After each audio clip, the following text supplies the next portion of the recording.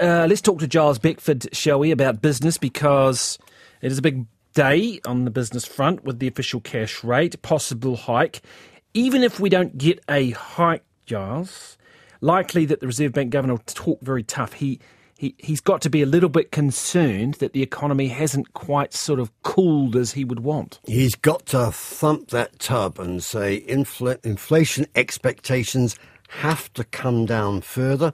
Recent surveys showed that business inflation expectations have eased back. The critical time frame there is they look at the 2-year inflation expectation, and that was back within inside the Reserve Bank's target band quite comfortably. The one survey taken of consumers and households was much less enthusiastic and convinced about inflation, so they were still sitting up around 4 and 5%. And what do we think that's driving that? And did you see that in the company results of the retailers? Some of them were struggling. Well, the retailers are certainly struggling for a variety of reasons, but big demand or big fall in demand is one of them. Discretionary spending has taken a tilt. We've got retail numbers last week. They showed a 4% fall over the complete year in retail volumes. Now, the volumes discounts all the price movements, and so we were actually paying more, but we were actually buying less. And just one last question on this, and I wonder whether this will be addressed. Obviously, we've seen record immigration consistently. Right, the boom's running longer than was expected, even though it is starting to clearly come off.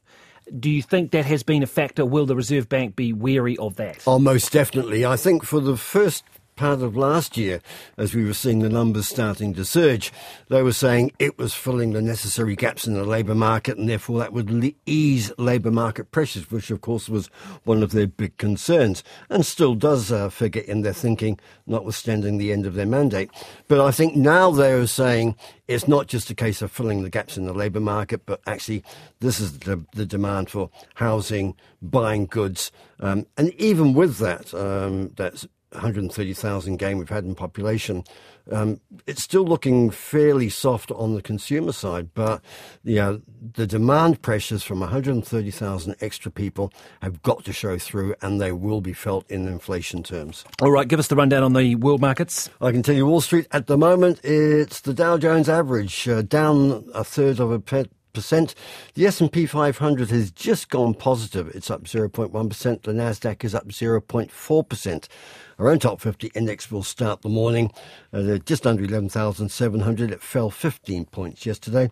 A little bit of life in the New Zealand dollar in early local trading. 61.8 US cents, 94.3 Australian, 48.6 pence, 56.9 euro cents, 92.9 yen, and 4.44 yuan. Bitcoin, we don't mention that very often, but it's having a bit of a bonza day, up nearly 5% at 57,000 US dollars a coin. In New Zealand dollar terms, that's 92,300. It's come back quite a lot, hasn't it? Well, it has from the heydays, but 57,000 is quite high. Other digital currencies are available, we should note, and you don't have to buy a whole Bitcoin to be in the fun of the fair. Brent crude oil up about $1.10, $83.60 US a barrel. Gold is flat at 2,030. We have earnings reports, a couple of big ones today, Meridian Energy and Spark. We'll watch to see what Meridian might have to say about the smelter deal.